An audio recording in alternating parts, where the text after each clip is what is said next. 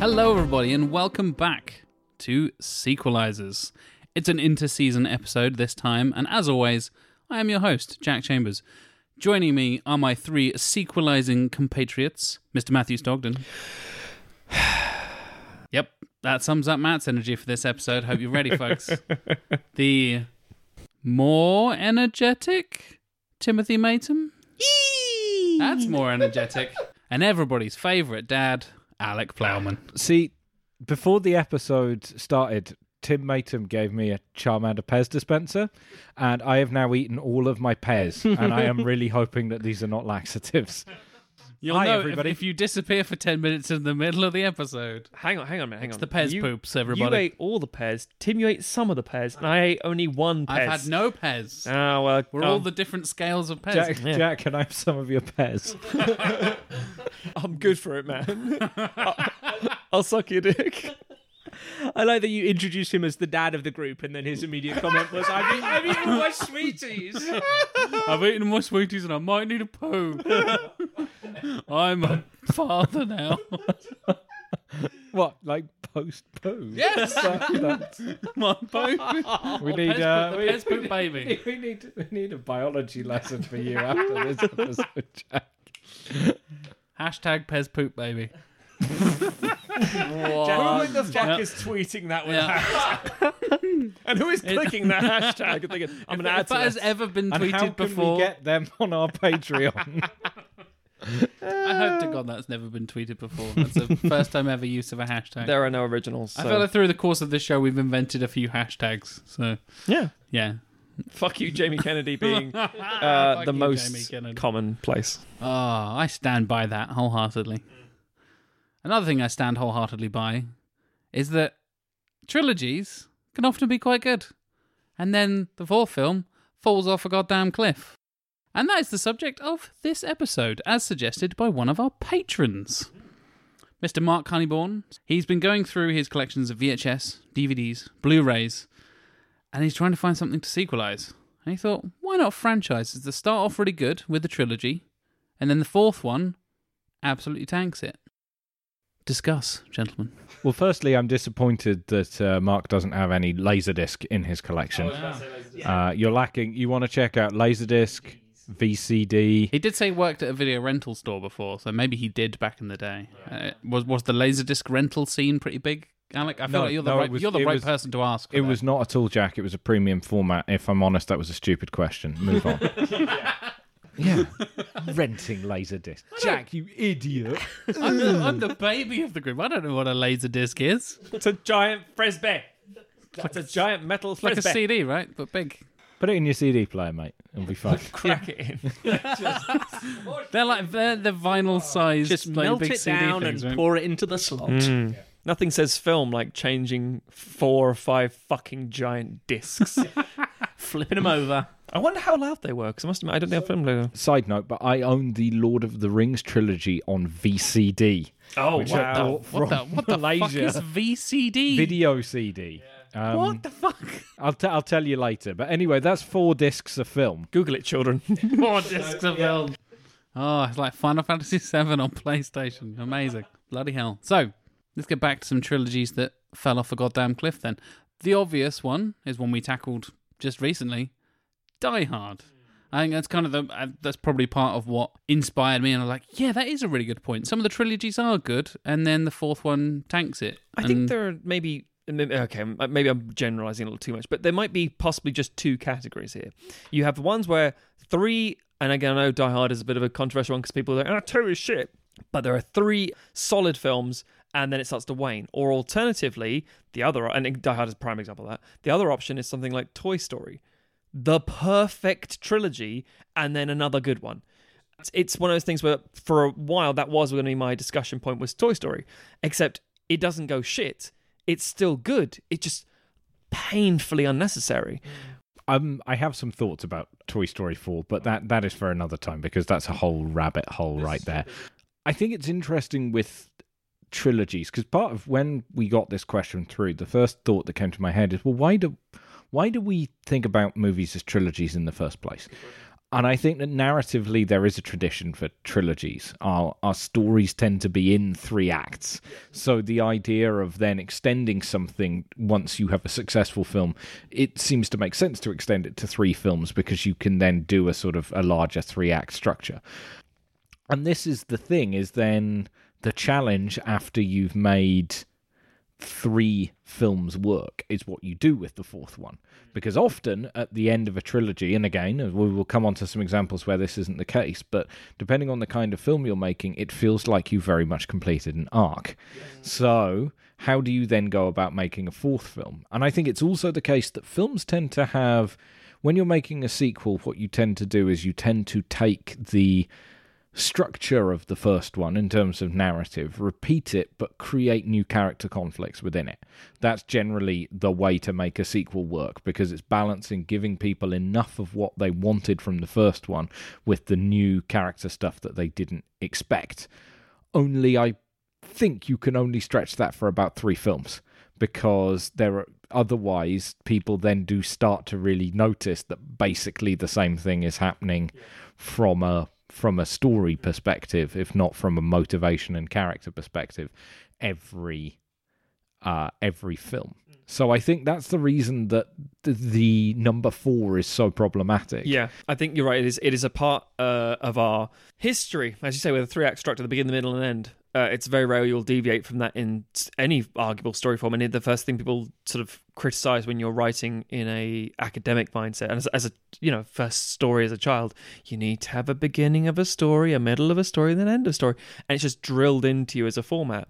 But also then you have things like, if you have a realm to expand, and we're going to MCU territory again, where again all the standalones largely trilogies until Thor. And that's largely because nobody especially liked the 1, 2, 3 that they had.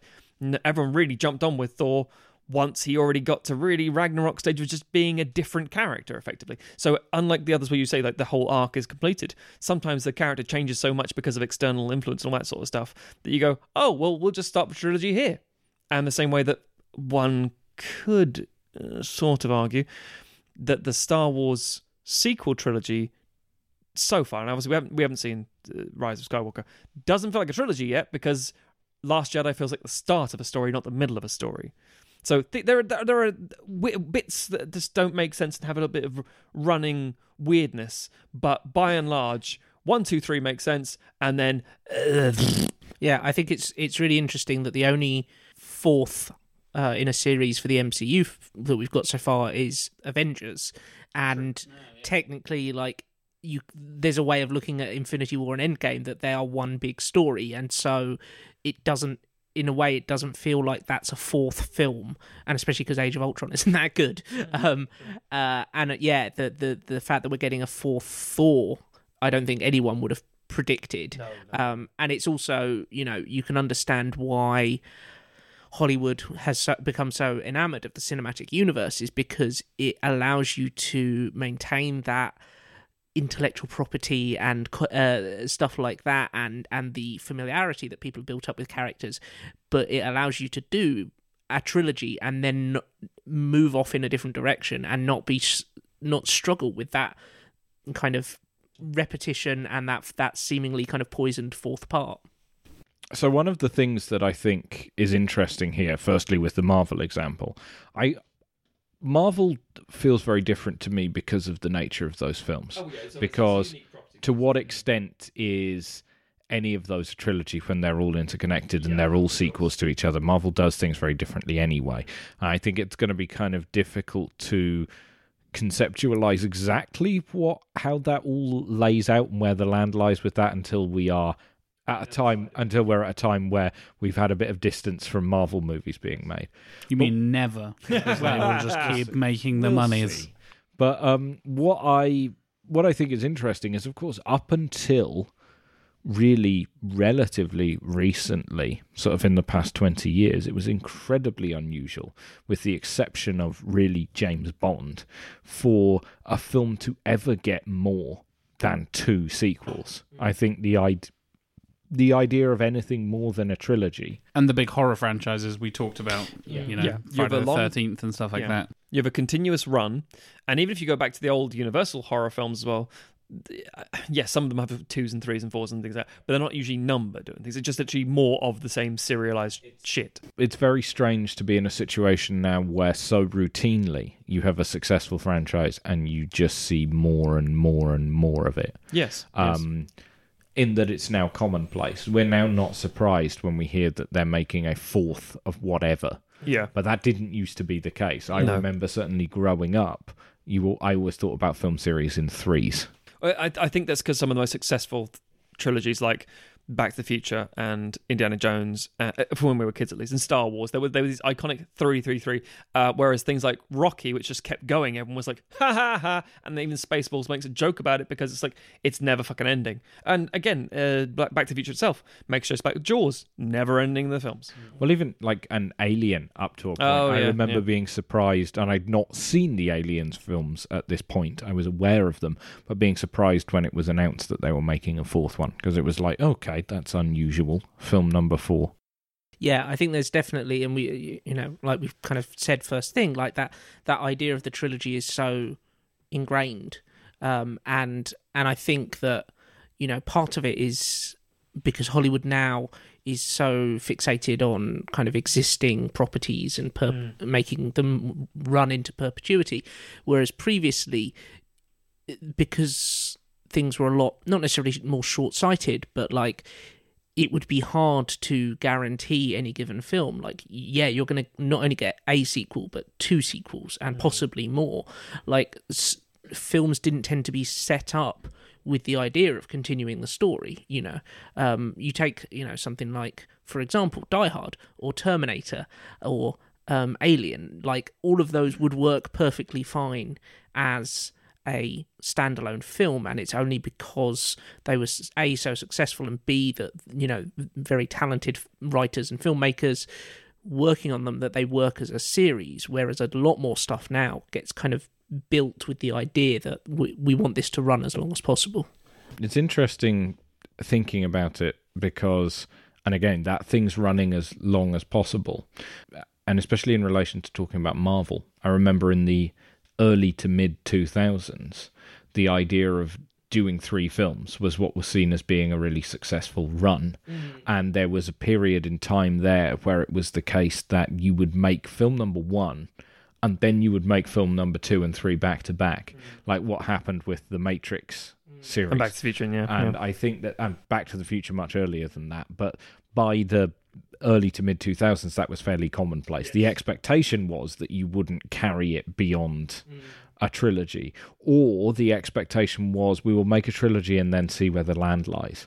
I think we're in a very different world now where it is, we'll just keep making them and see what happens. Well, they've even got the thing where you take the Hunger Games films, for example, where it probably should have been 3 films. So like, we'll squeeze an extra one out of it, and that last film is a fucking hard watch. I know they did that with the Twilights. They split that in half. Obviously, like a trilogy that probably should have never happened, which is a totally different discussion. But the Hobbit trilogy is another example of that.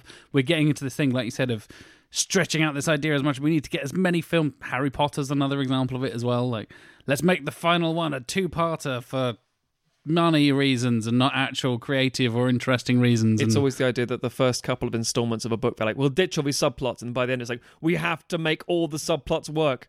Bring all those characters back that were never in the original films. Oh, shit. We made no connection with these, but we need to drag it out because otherwise the studio's going to fucking go under. And I think it's interesting because I think there definitely is this idea of, you know, there's so many films where there's a good trilogy and then it goes off a cliff.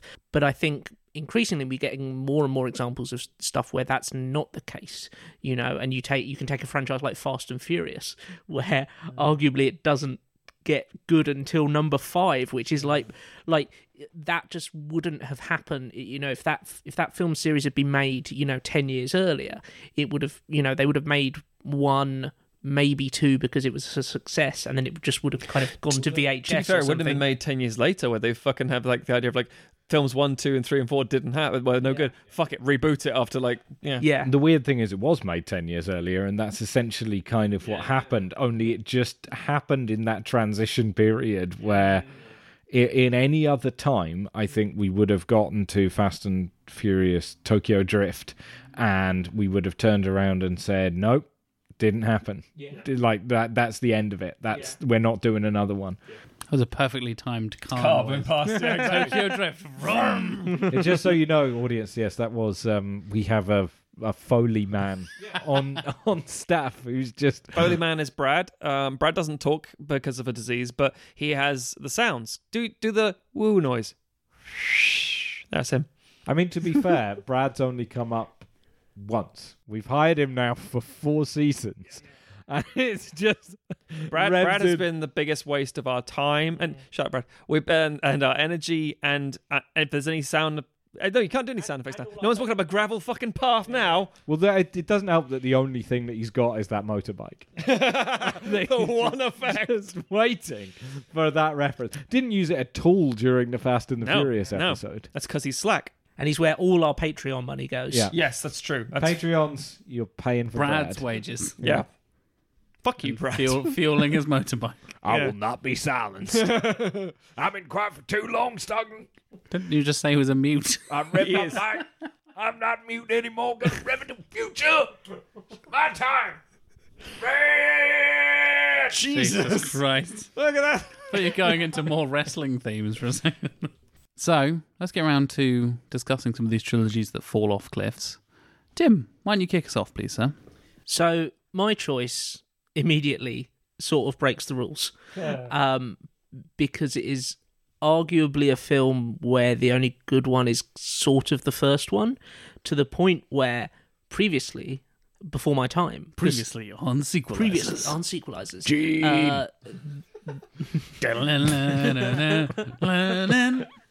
Anyone who's expecting it to X-Men, it ain't. It ain't X-Men. Connecting it to Tim there. It's not X-Men for once. Yeah, previously on Sequelizers, we tackled it, or you guys tackled it, and you started with film number 2. And it's the Pirates of the Caribbean. Or Pirates of the Caribbean, as some might say. No one says that. No. Fluke du Carabic, I believe it is in a language, but I can't remember what language. So It's because in some ways it's a bit like Die Hard, because it's Where the fuck are you going in that sentence, Tim? You have one very good film. The lead actor gets worse and worse as the films go. Yeah, He gives less of a fuck as it goes on. well, it's like if Die Hard slowly became about Al. Die Hard on a boat. Yeah, you have one very good film, and then you have 2 and 3, which are less good, and then you have 4 and 5, which are just real dog shit. Yeah. Because as mixed bags as 2 and 3 are, boy, they should have stopped there. It's a kind of fascinating series, because when they first did it, they had no idea it was going to be a success. It was as much of a gamble as Disney ever makes.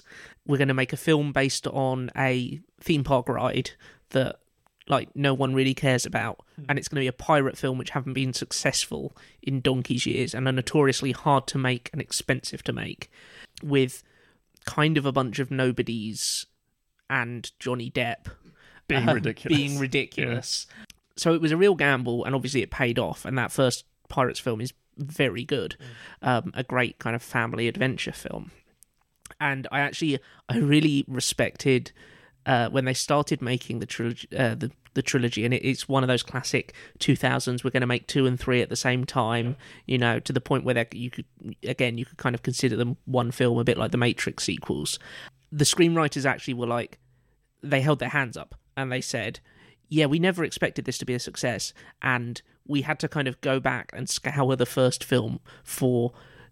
The mythology and the world building that can turn this into a trilogy. We're going to have to oh, okay, he's got this compass in the original one that points to where he needs to go, but what if it's not that? It just points to the curse cave. Maybe it points to wherever he needs to go, and now we can make it a MacGuffin that works in the other films as well. And they had to do with this kind of weird archaeology on their own film to turn it into a trilogy. And obviously they added a whole bunch of other elements, the Davy Jones and stuff like that.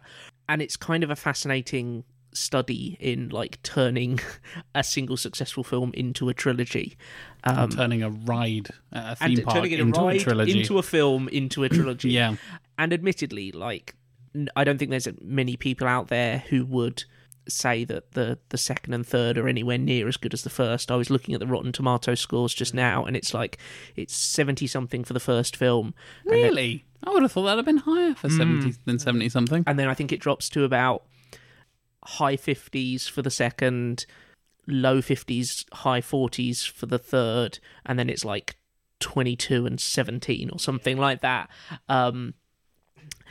But I think there's genuinely like great moments in those films and a lot of really interesting stuff in there. And I think, you know, in some ways they're perfect fodder for sequelizing because there's real gems in there and genuinely great scenes, like the scene where Orlando Bloom and Keira Knightley get married on the ship during the fight. Like that's a great scene with Jeffrey Rush officiating And then you have 4 and 5, and they continue. They get rid of your central couple, who were the protagonists of the first film. Like, no matter how much they try and tell you that Johnny Depp is the central character, he's not. He's essentially the Han Solo of the first film, and it's trying to make it his film series is such a mistake because it is taking a character who fundamentally like can't sustain that kind of narrative and forcing him to be the main protagonist and hero, and it just doesn't work. And obviously it's Johnny Depp who, you know, I think it was between 4 and 5 that obviously all of the stuff about his relationships and alcoholism came out and made number 5 particularly like uncomfortable viewing when you're watching him like swaggering around pretending to be drunk, and it's like, oh, that reminds me of that footage of you when you've like polished off a bottle of wine and it's 11 o'clock in the morning. He also had a mic or a receiver in his ear, an earpiece, I believe, feeding him the fucking lines on 5, apparently, just because he was just like, nah, I don't give a shit. Yeah. And as you say, hell. 1, 2, and 3 are contained as a story, as you say, the characters return. And a good little test for you boys and girls at home is try and remember the fucking titles of 4 and 5. Just the subtitles of the films. And you're like, wait, now, I know there are 2 for the 5th one because it's a European release or international release and American release. And you end up going, yeah, it's... I can name 5, I can't name 4. What's 5? Salazar's Revenge. It is over here. Yeah. Why would I know the other one? I'm here. Because I know everything. No, it's the prime example. And again, have you seen 4 and 5? No. Exactly. I've seen half of 4, and I think I fell asleep. Yeah. But that's the thing. No, it's because if at the time when 1, 2, and 3 came out, to not see 3, even though you had 3's not that great, you'd still probably go and see it because they were still big blockbustery, big films. And again, because Verbinski had a story, arguably, and as you say, they were mining for bits and pieces, but because they had an arguable vision from start to end, and there was a clear direction and a director for it, it felt more as a contained experience. Yeah. Even if 2 and 3 don't quite work, they feel, like you say, they feel cohesive with the first film, whereas 4 and 5 it feels like a wounded animal, like limping forwards. And it's just an example of like that real, like, we know these films can sort of make money, so we'll keep making them until they prove financially unviable. Until China gets sick of them. Yeah. And of course, 2 and 3, you have the amazing Davy Jones CGI, which I think deserves its own little shout out, because whether that's a good character or not, like, Bill Nighy's doing some good stuff, and the CGI, like, you still, special effects artists look at that and go, we don't know how they did that, and it's 12 years later, and people still go like, how? Yeah, so I to me, they're kind of maybe not a classic example of a trilogy that falls off a cliff, but certainly like of the kind of modern ones of the last, you know, this century. I think they're a very good example of a series that should have been put out of its misery long ago. I think, just a little extra point here, that in an alternate universe where The Matrix didn't stop at 3, And I know that there's potentially Matrix 4 and what the fuck ever. Probably but will be, imagine imagine they did a 4 and 5 in the same time they did the Pirates films, so same space. Say they're also of the quality of Pirates 4 and 5. Were we to get more Matrix 4 and 5 that are so terrible that is a fucking story about... retroactively make 2 and 3 look better. Exactly. It elevates the others by proxy, just because it's like, I mean, yeah, they got the problem, but fuck me, they're not Matrix 4, where Morpheus decided he was gonna get, I don't know. We could be having dog. that conversation in like 2 years' time. And Oh, that no. terrifies me. Actually, yeah, CGI dog is gonna be the thing, isn't it? CGI dog. Just like Son of the Mask, right, guys? It's going to be a CGI James Dean that turns into a CGI dog. Fucking CGI James Dean, god damn it! Makes me so angry. Yeah, so that's my little spiel on Pirates. Not a perfect trilogy, but way better than 4 and 5. And much better than actual piracy. And yes, Yes, in all young its forms. Alec. A man who has been discussing piracy on this podcast for many... I went to a pirate museum in Nassau, in the Caribbean. It was really cool. Did you see a 12-year-old Alec being like, Was I trying to flog you a copy of Shrek 2 after school? It was literally a very crude waxwork of a young Welshman who was, I assume, videotaping off a television with a camcorder. Why would I do that? I don't know your methods, pirates! Well, so what I'd do is I'd put the DVD in the machine and then I'd get my video recorder, get my camcorder, I record the DVD off of the television. Yeah, why would you cam a Dub DVD? it I do my own commentary, I do. I buy my shit. I'm sorry. I don't understand. I just assume you being an honest citizen here, I Matt. assume it's either that or the Be Kind Rewind method, where you just make your own film, you Swedish version. Little from column A, little from column B. Young Alec Plowman was such a notorious pirate that at one point the Phantom showed up and yelled "Slam evil." Ah, brilliant. My childhood in a nutshell right there. Jack, what's your trilogy that takes a dire turn? I think it's a more of a not necessarily a definitive one, but a very clear... The first three have a very clear kind of connection, and then the rest of them fall off a fucking cliff. And that's the Bourne series. Jason Bourne, if you will. I will. And starts off so good. I mean, granted, it's caused a lot of shaky cam bullshit in a lot of other movies, but I really enjoy the Bourne series. I think the first three genuinely tell an interesting story and make that character an iconic kind of modern action hero. And I guess it was kind of a lot of people saw it as the invention of that style of action, and it's really been an influential thing throughout the years. And then fucking Jeremy Renner shows up, and we get Bourne Legacy. And it's one of those... It's almost an idea for a sequelizer thing. If you guys were shit, and because it's like, yeah, well, we'll just do a thing and then expand. It's a bigger conspiracy, and we'll see the other guys who are doing the same training as the original Jason Bourne, and then we'll just spin off from there, and Renner will get his own trilogy, and everything will be fine. If it was just a standalone action film that happened to be about a sleeper cell of spies, it'd be fine. Perfectly serviceable action film, but it's not. It's following one of the most not important, but definitely important to certain action films because it made a grounded, realistic. As you say, the shaky cam, like any cinematic tool, in the hands of a bad director, is awful. But what the Bourne films did was produce something that was like wasn't fantastical over the top, and again, at the same time, you had like Die Another Day coming out with windsurfing on a fucking tidal wave away from a space laser bullshit sleep, and then you got Matt Damon in Paris getting a car slammed and think, Jesus Christ, this is intense. He stabbed that guy with a pen. Fuck. I want to watch Bourne films with you, man.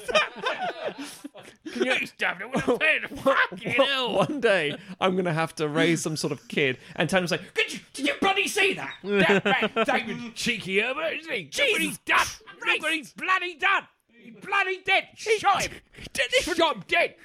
Didn't even fucking close the door. Shot him dead. At which point, obviously, we cut to the future where Alec is recording that with a camcorder. But yeah, no. So it was very important, but then it bled into this very flat film. Sorry, back to you, Jack.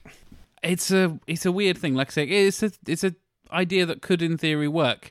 And I know we've talked about this in terms of expanding it out and kind of doing that turn and kind of doing do something a little bit different. We can't keep doing the same thing and make something a little bit different, and that's how you keep a series fresh.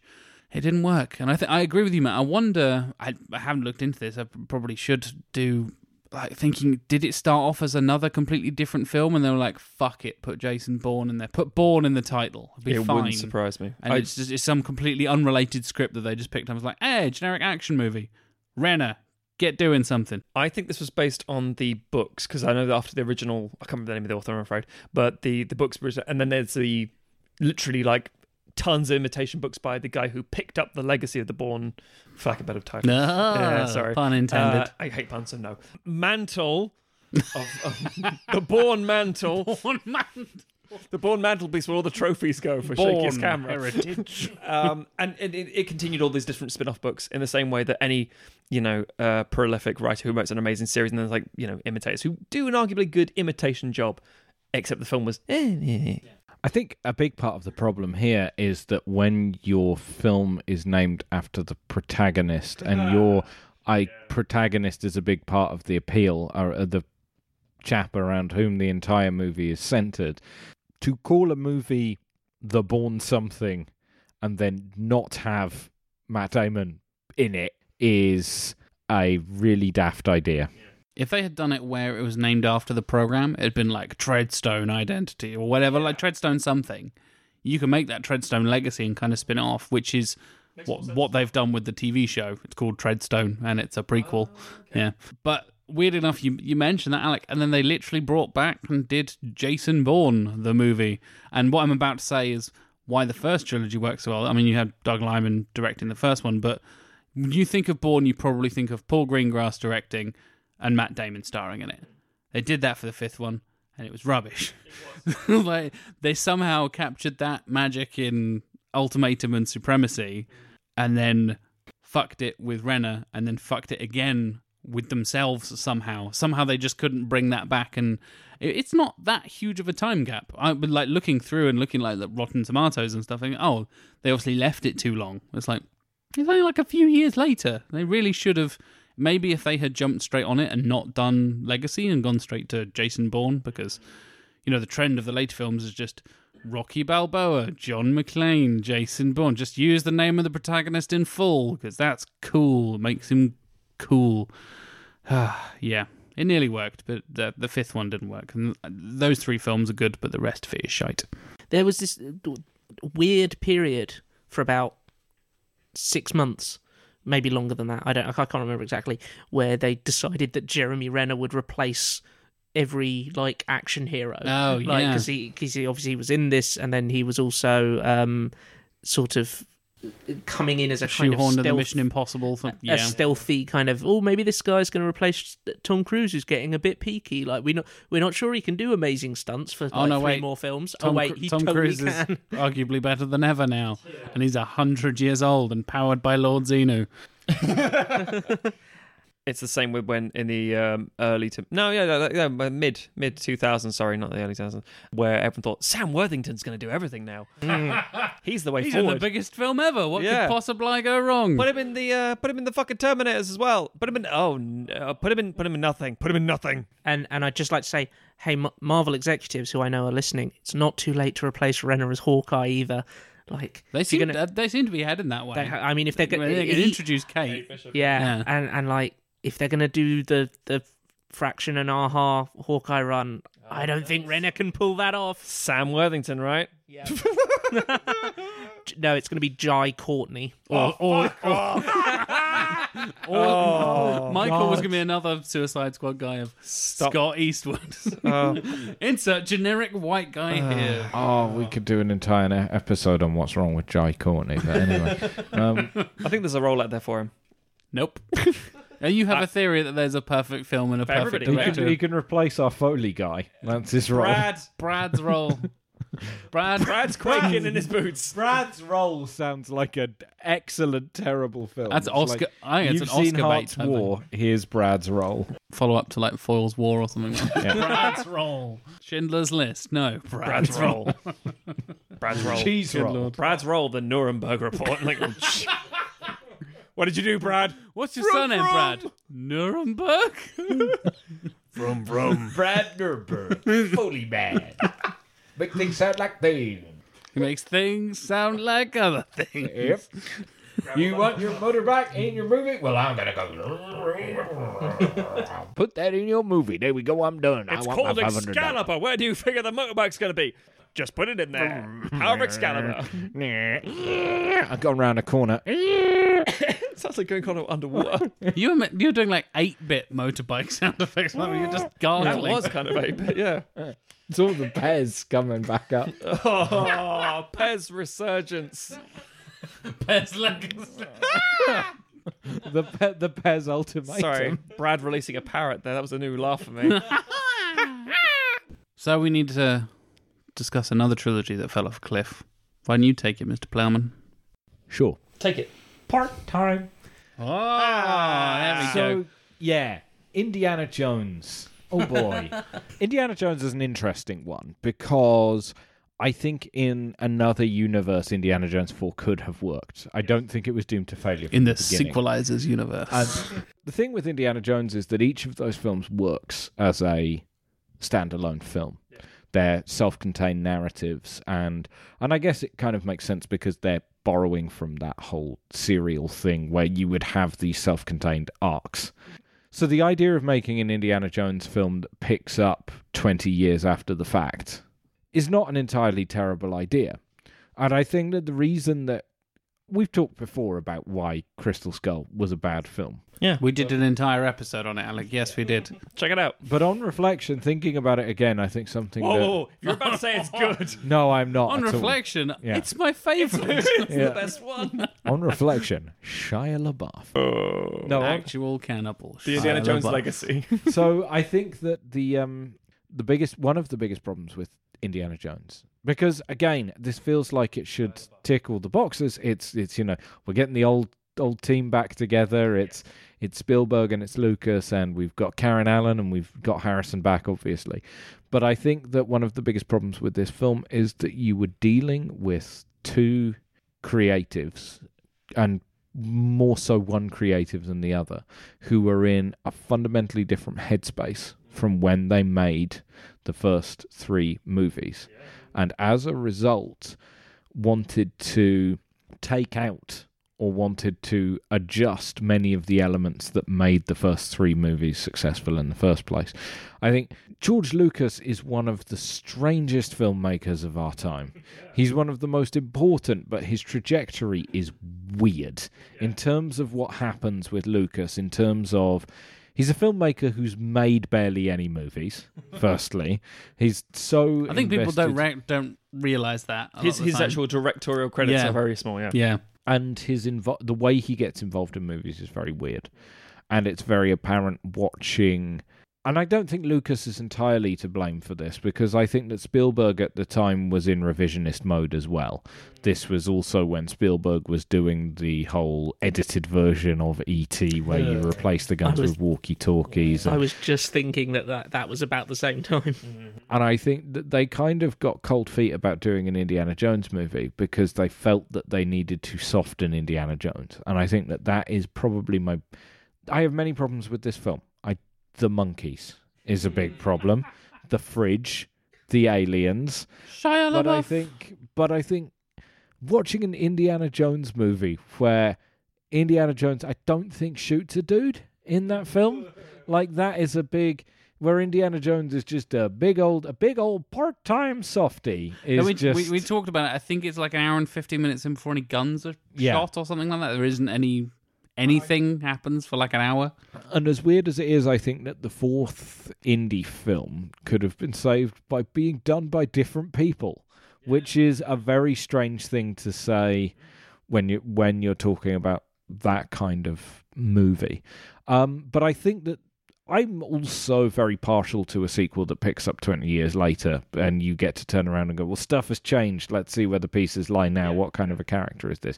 I think Indy was also one of the first films to really jump into that. We're getting a lot of that now, and I think people have gotten a lot better at it now. Indy didn't really, so I think that maybe, and I'll be interested to see what they do for Indy 5, whether they can capitalize on that a bit more. Well, they've learned their fucking lesson. Yeah. I'm assuming that Harrison Ford's going to die at the end of that one because he... I want him to die midway through. But First scene. That would be bold. I'd be impressed if they did. You're a teacher. Rather than the universal mountain like turning into like an exotic volcano or whatever, it's the top of Indiana Jones's gravestone. I'd be up for that. I'd be down for that. I think it's Indiana Jones's gravestone, and Henry Jones is mourning him, played by Sean Connery. And then it's his so young. A 100-year-old Sean Connery. it's his adventure. I have no problem with that. It's his last crusade. I'm trying not to shit his pants on the way back to the bus. I must admit, I love the idea Henry of that. Jones and the trip to the pharmacy. I will come out of retirement for this movie on the condition that I get to do all of my own stunts. I'm just myself, trying not to shit myself. We obviously lost Sean on the set because of his ridiculous stunts, but it's too good of a scene not to put in, so we finished the film. It's what he would have wanted. We also reanimated his corpse. It's what he would have wanted. I just want to put out there Indiana Jones and the Weekend at Bernie's. Oh.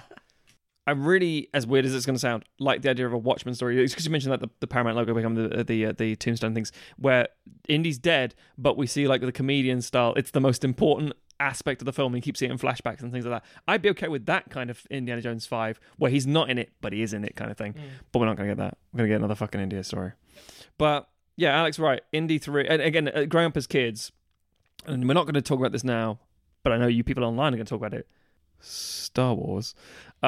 It's a trilogy for a lot of people, and one trilogy, and that's the end of it. And even now, I will say like, oh, Crystal Skull, and a friend of mine will always say, I'm sorry, what are you talking about? There's only we got so many fucking tweets when we were exactly. fixing the Crystal Skull. What film was that? Oh, I don't know what you're talking about. There's only 3 of them. Yeah, and it's a tired joke, but it's also like, people have excised it from memory. It's not a thing because it's such a snapshot, not just of 3 stories, but I think Alex right with the idea of these creators. It's them at that time celebrating something they loved from when they were kids or very, very young, and in their revisionist days, it just didn't have that same energy pacing from anyone involved. As you say, someone else involved in a new team would have been probably, although this isn't either of our pitches for the actual sequel as for Indy 4, but would have been a way to go to just, launch a different... But for Indy 4, we moved it back in time, which is the other solution to that problem. If it's a question of, you've kind of not quite captured lightning in a bottle, but, you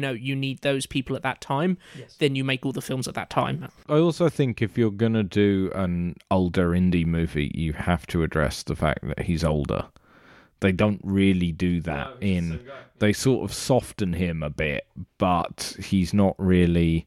that sort of more paternal side is kind of underwritten, but also we already saw that in Temple of Doom with Short Round, so you've got to push it in a bit. Yeah, it was a wasted opportunity, and I feel that today there would be a very different approach. It's also that thing where Harrison Ford wasn't old enough at this point that he might die at some point.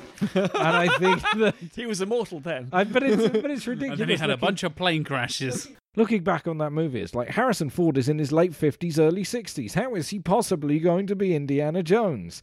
And it's like now we're in a world where it's like Sylvester Stallone is 7 million and he's Rambo again. Yeah, Final Blood. God, you're honest. So right. Yeah. Oh my God. I really want to look up how old was Harrison Ford when he did that film versus how old is Keanu now doing John Wick films, because he's like 55 now, and you don't ever question for a second that he can kick every single person's ass. I actually, and this is, I'm sure everyone will want to correct me on this, but fuck off. Basically, I genuinely feel the moment that Marvel, started investing in older actors and they said, who's your lead here? It's Robert Downey Jr. It's like, he an old man already. It's like we're going for like 25-year-olds. But he's a sexy old man. Yeah, man. he'll do. And he's also a good actor. But the point is that once it's established that, oh yeah, old actors don't just die. And they're still They around. do. No, they don't.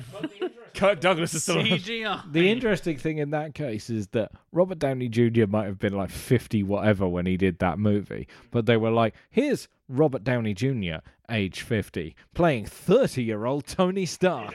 It's like, so I think that it's not so much there's plenty of roles for Older people. it's like, if you look young enough, we'll still pretend you're 30. That's, Yeah, I think it depends, but I think there's. I mean, again, the Terminator Dark Fate, for example, and I know that's the nature of bringing the character back, because again, as you say, a good example of coming back to a franchise years later and saying, "Oh, by the way, general consensus here, Alec and I have both seen Dark Fate. You two haven't seen Dark Fate, and we're like, yeah, it's all right, yeah, it's pretty good. and it's an example of like, oh, give it a bit of time." But again, Arnie's in it again, and Arnie is also a billion years old. 72 years old. Yeah, Arnold and Schwarzenegger. he's limping around. I'm thinking, Jesus fuck, this man is old. Let him sit down. For But fuck. Arnie's still a brick shit house. As Yeah, long that's as true. Schwarzenegger's still a brick shit house, he can be in a movie. Yeah, That's which I my- think is ultimately the eventual story of The Rock. Withers away into this little old man. The Rock will be the same thing, where he's like, The Rock's bigger than Schwarzenegger. Arnie's still chucking people around in that movie as well. There's a scene where he straight up body slams a guy into. I'd like to think that's CGI. I think stuff I don't like think so. that. I think he killed a man. That man is dead, Matt. Dead. He's a robot. Fair. So those are my thoughts on Old Man Indy and why he don't groove like he used to. Speaking of old, I remember you all remember this tasty jam. It's speaking of old men who don't groove like they used to. Oh, Matthew Stockton. shit. Tell us about your weird trilogy that, as far as I'm concerned, doesn't really count as a trilogy, and I feel like you've broken the whole game anyway, so fuck you, but also tell us. agreed. I will. So, okay. This is a substantial one for me. I put out, well, we all worked on a little list of contenders for this thing, and I said, Bond. Instantaneous. I was like, what? Yeah, Which exactly. ones, Matt? There's 25 of the cunts. What are you doing? And the Stop thing is, after Goldfinger. Lot of old Bond. yeah, because Lot of old Bond. a lot of our Bond down that road. But the thing is, Thunderbolts were really, really goddamn good, so you don't want to really stop at 3. But if you cord them off and basically segment them into the actual actor playing Bond. Now, obviously, the break from Brosnan and the aforementioned jet skiing on a fucking tidal wave, where the fuck it was, in an ice palace Invisible or some shit. BMWs. Invisible BMWs. Yeah, invisible Jesus. upside down cars in a nice palace. Yeah, all that wank. And then they said, we need to make this more like... We need more cock and ball torture. That's how you open a movie, god damn it. That's how you close your film as well. Electrocute is dead. Electrocute is dead. That is what the public wants. Electrocute is dead. We're going to loop that now and make a new hit. No, It's my new ringtone. they wanted to make it more like Bourne. Because people liked Bourne. They wanted they said, okay, we'll go back to the start. We'll do Casino Royale, the first book, because no one had officially done in the Bond Broccoli Eon canon that book or that story specifically. So it was fresh and new for the public technically. It's like we're basically rebooting Bond from the start. Unlike where most Bond had picked up with the story thus far and kind of said, oh, okay, his previous mission. Like, no, this is his first mission. This is the first story. Hence why this is the start of a trilogy. And then the second film came out, Quantum of Solace. And Quantum of Solace was it was fine. It was actually, as far as a bad guy story about running terrorism and oil in the desert, actually made a lot of sense and wasn't like a maniacal mustache twirling villain nonsense or like, Dr. Evil kind of shit. Because again, after Austin Powers came out, it was really hard to play that sort of straight thing. It actually made a lot of physical sense in terms of the story. But it was just a little bit dull. And Oddly enough, Quantum of Solace works so much better if you watch it straight away after Casino Royale. exactly. You watch it as one cohesive story. It's actually pretty good. Yeah, and then Actually if you works go much straight into better. Skyfall, the thing becomes actually one really clean narrative. And Skyfall, in the same way that, in a strange way, the fourth and fifth Pirates of the Caribbean films being so arse elevates the other two. Skyfall being so good elevates 2 because it's like, oh, it's all been building. Shit, now I'm on board. Now I get it. Yeah, okay. I mean, I'll muscle through it, but yeah. And then Skyfall, and this is the key thing about the trilogy mindset, Skyfall ends perfectly. Admitted it would be better if it was Sean Connery, but it doesn't matter. If rather than Albert Finney. But It was originally supposed to be Sean supposed to be, Connery, yeah. yeah. it's very apparent, and obviously it is a disappointment as far as like a cinematic Oh, it's the misfire. old Scottish guy who James Bond knows. Hi, are you still here? He Yeah. raised him? Maybe? Who apparently owns an Aston Martin DB5. and it's Interest? just like grown up Kevin McAllister and just doing a Home Alone thing in his house. What you don't know is that they are going back through all of the Connery Bond films and digitally replacing him with Albert Finney. Wow. Some people would be happy with that, I'm not going to lie. But the interesting thing to me Cubby is broccoli. Well, yeah. The way that the Skyfall ends, most importantly, all the stuff we've come to get used to with the female M and the contemporary story and the contemporary gadgets, all that's thrown away to here's a radio and here's a gun. And then it ends with M, it's an old British man in a wood-panelled room, and he's like, "Are you ready to go back to work now? You've had your whole little thing. This is that, mission 1." And he says, "Yep, ready, let's go." If you stop there and go back to Dr. No, that then becomes just this perfect circular, it never ends. But then they made fucking Spectre and pissed it all up the fuck. And I think genuinely, if you'd stopped making all Bonds ever at Skyfall, it would have been the best sort of legacy ending for it. It would, and then this is where I get to the fantasy bullshit. But I mean, we haven't seen the 5th one. Do Not Want, whatever the fuck it's called. What? Do you ever know what the new Bond film's called? Isn't that the Do Not Want is the bad Chinese translation of Darth Vader's No from Revenge of the Sith? Correct. Who's doing the theme song to Do Not Want? I'm pretty sure It's the person who it's did Baby Shark. James Bond does not want. No, it's Randy Newman. Do not want. Bond walking down the road. Does not want to be a spy. Now he is a spy. Thank you. Are you looking, Jack? Because I can't. No time to die. Oh, fuck off. That's a line from Predator. That feels like a flipping James Bond video game that Yeah, came exactly. out It really in does. the mid-2000s. And Spectre was a disappointment, not only that, but it was the original, and much like the Indiana Jones stuff, it was, it's Sam Mendes is coming back. And we got all these great actors and things. Oh, it's going to be fantastic. And it's Blofeld. Christoph Waltz is a great cast for that one. And then you watch it and think, Christoph Waltz is the obvious casting Yeah. for that one. and this is really quite shit and boring and dull. Because they got the rights for Blofeld back, Yes. basically. That is the only fucking reason that film Yeah. exists, is because we need to do it and prove that we can do it, because we haven't had Blofeld for like 25 years. Yeah, entirely. And we need it because reasons, because he's James Bond's ultimate nemesis, right? And it's all set up by this guy, except it was all set up by But previously, but Javier Bardem in the last film. There's always another string-pulling bad guy to ruin the previous Yeah. film. Yeah. And It wasn't Quantum. It wasn't the other guy. It was the other guy. It's a bigger conspiracy. Just like Bourne Legacy. It's like expanded conspiracy. It's totally going to work. Never fucking works. No, it's always disappointing because you feel like you've got an actual satisfying conclusion, and then that becomes an almost irrelevant statement. But the thing is a character as well, where he's got, this is my first mission in Casino Royale. I'm hot-headed and young and stupid and making lots of connections and friends and Have things. my balls tortured.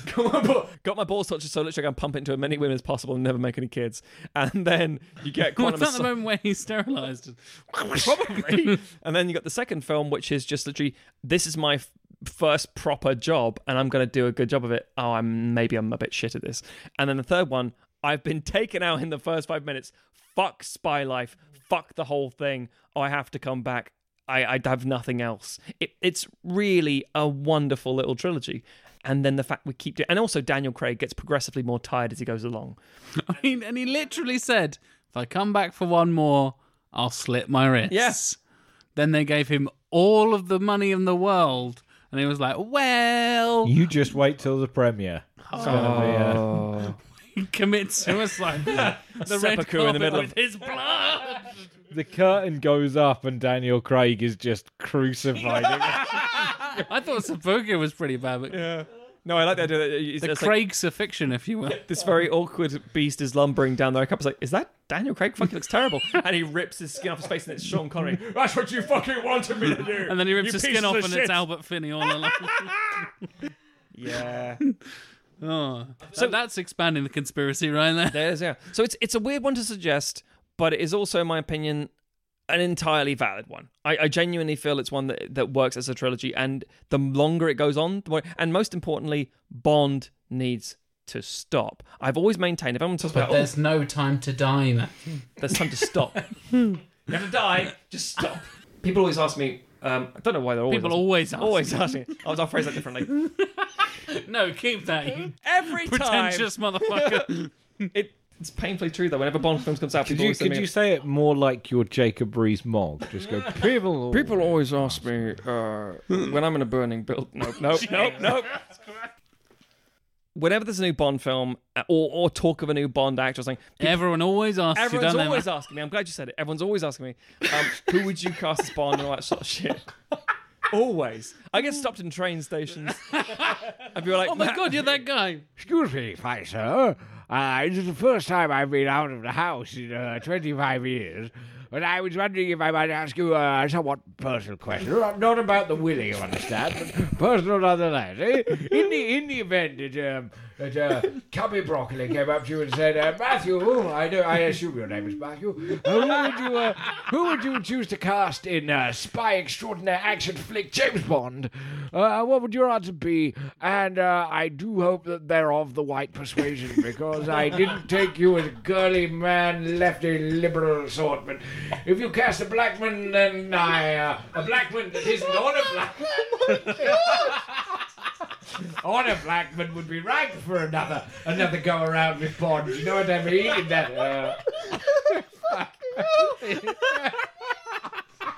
oh, my face hurts.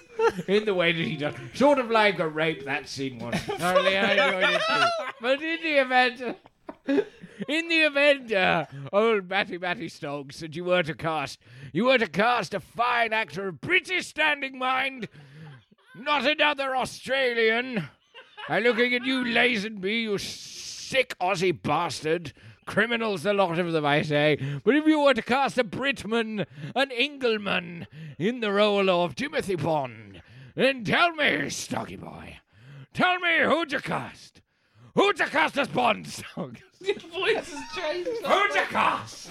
At this point, I've already got on the train, you see. But he's still there, screaming. Screaming at a departing train. Where the fuck do I go from there? Well, who would you cast as Bond, man? It's not Idris Elba, I'm afraid. Can't have a black man. Nigel. No, the reason is... Nigel Farage would be my Bond. Because like the real Bond, he was real mine back in the war, Nigel Farage knows what's best for Britain. You've got great jowl sounds. Yeah, I mean, this is a good... Why are you bringing this character to us now? He's amazing. Don't name Alec him. Churchill. Oh! I'm always asked. A train station by spy. racist old men at the train station. It usually is with Bond fans.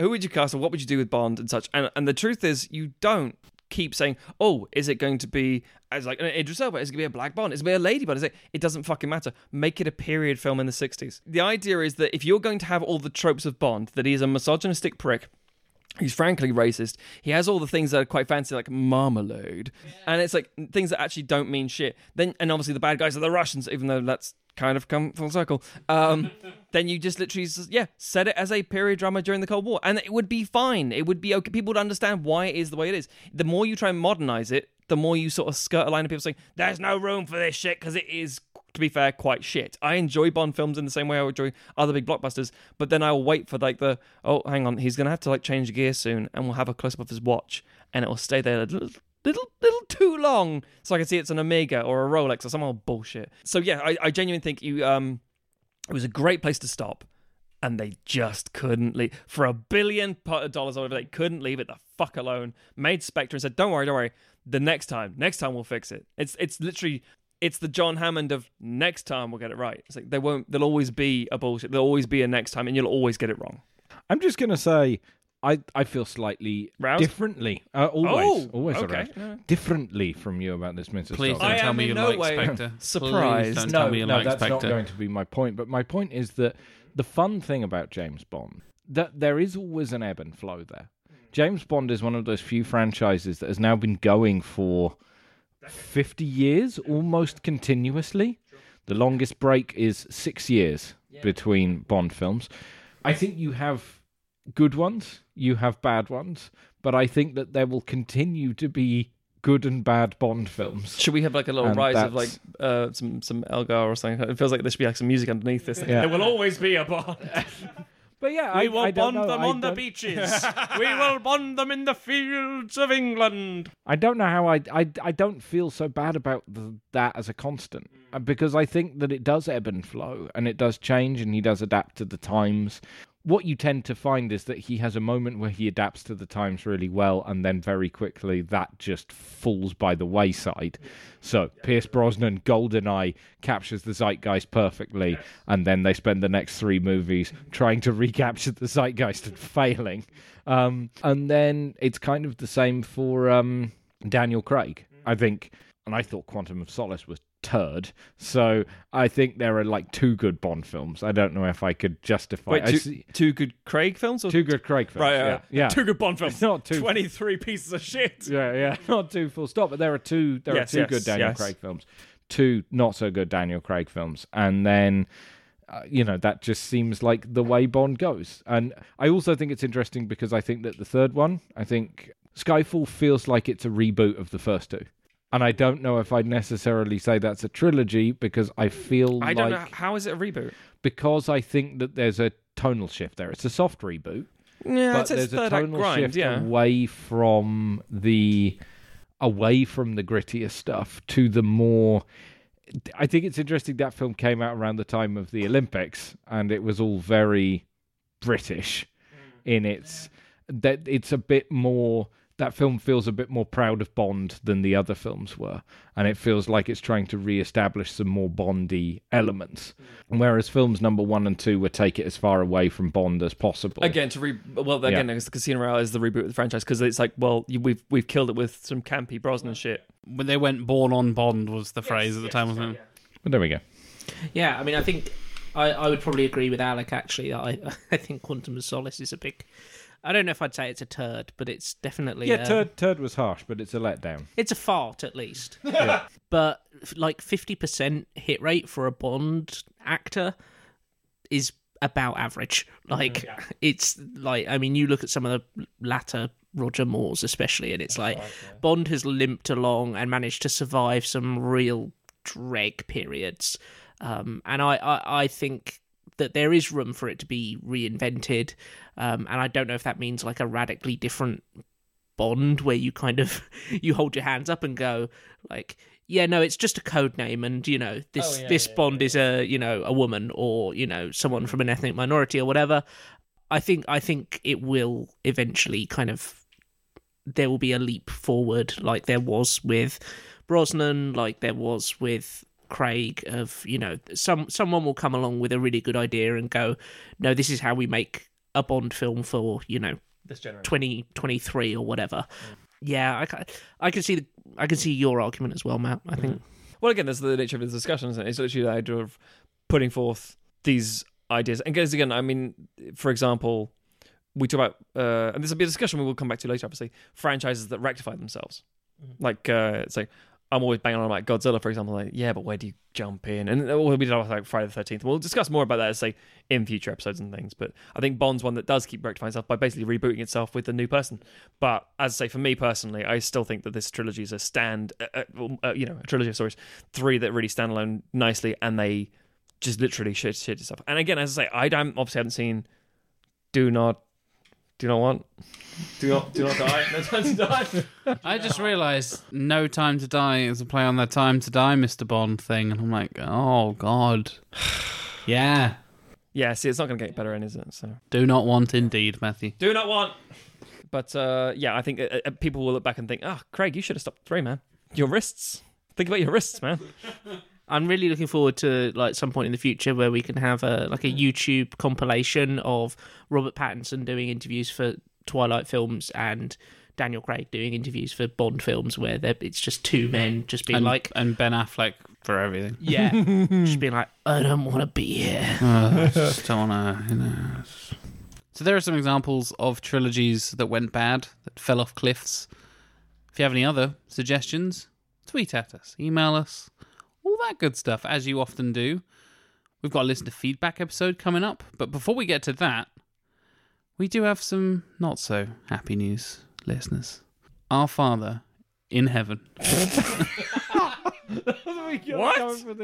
Most people don't get to hear the end of episodes of Sequelizer's prayer. Our Father who art in heaven, Alec Plowman, is departing Sequelizers, ladies and gentlemen.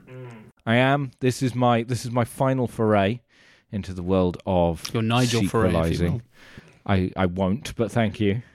Yes, I am departing the good ship Sequelizers. It's been a fun ride, but now I must sail on. But my planet needs me. Alec Plowman died on the way back. Yeah. The Poochie of Sequelizers. But yes, it has been a fun ride. I have thoroughly enjoyed my time sequelizing. I have enjoyed your weird and wonderful comments, Sequelizers fans. So I will miss it, but thank you for your support, your internet comments, and your listening ears. Good Lord. That's the note you want to go out on. Fucking Someone just discovered the portrait that Alec keeps hidden away in his attic, and he just aged in real time. Yeah. It's like that bit in Indiana Jones 4 where they open the caskets and all the conquistadors go, oh! He still looks pretty good, though. So yeah, that's it. Cheers. It's been fun. So for one final time, how do we find you on the internet, Mr. Plowman? www.alecplowman.com. How up to date is it? It doesn't need to be up to date anymore. We need to do a check-in every now and then. It just says, in case. I'm starting a new podcast. It's called Sequelizers. Check it out soon. Doesn't need to be up to date because there's nothing on it. But you can go there.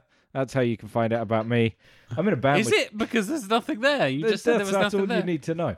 I'm in a band with Jack called Monster City. MonsterCityBand.com. We are recording an album. We which is are. fun. It's good. I like it. So yeah, that's me. Peace. Mr. Stoggs, how about you?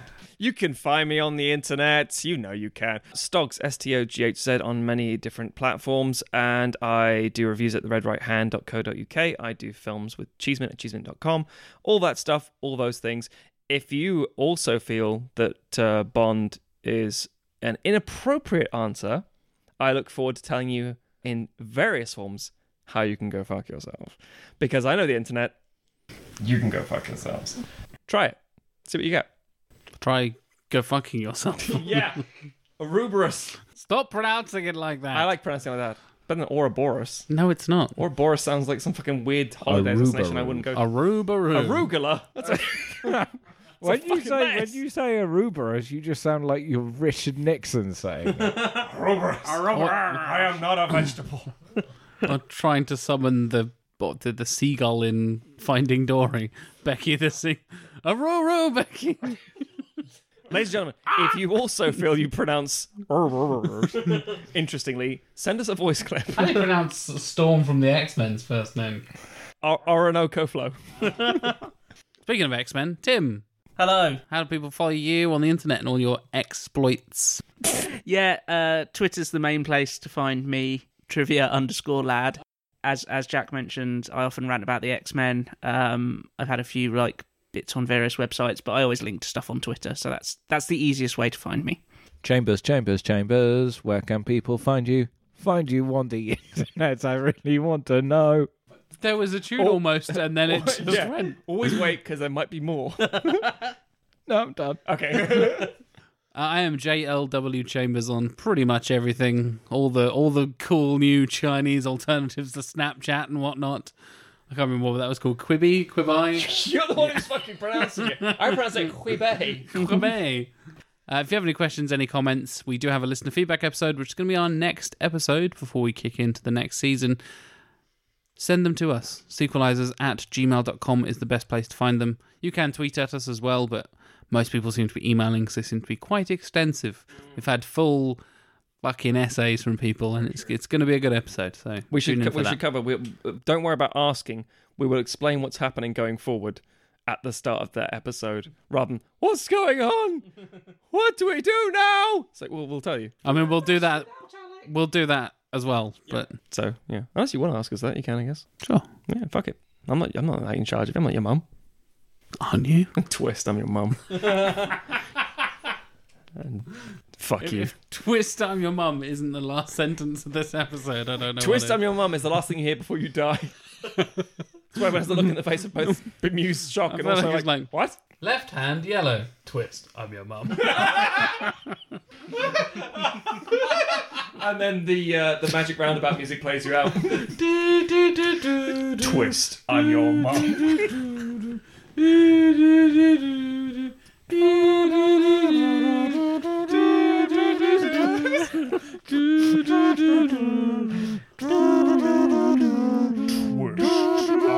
your mom.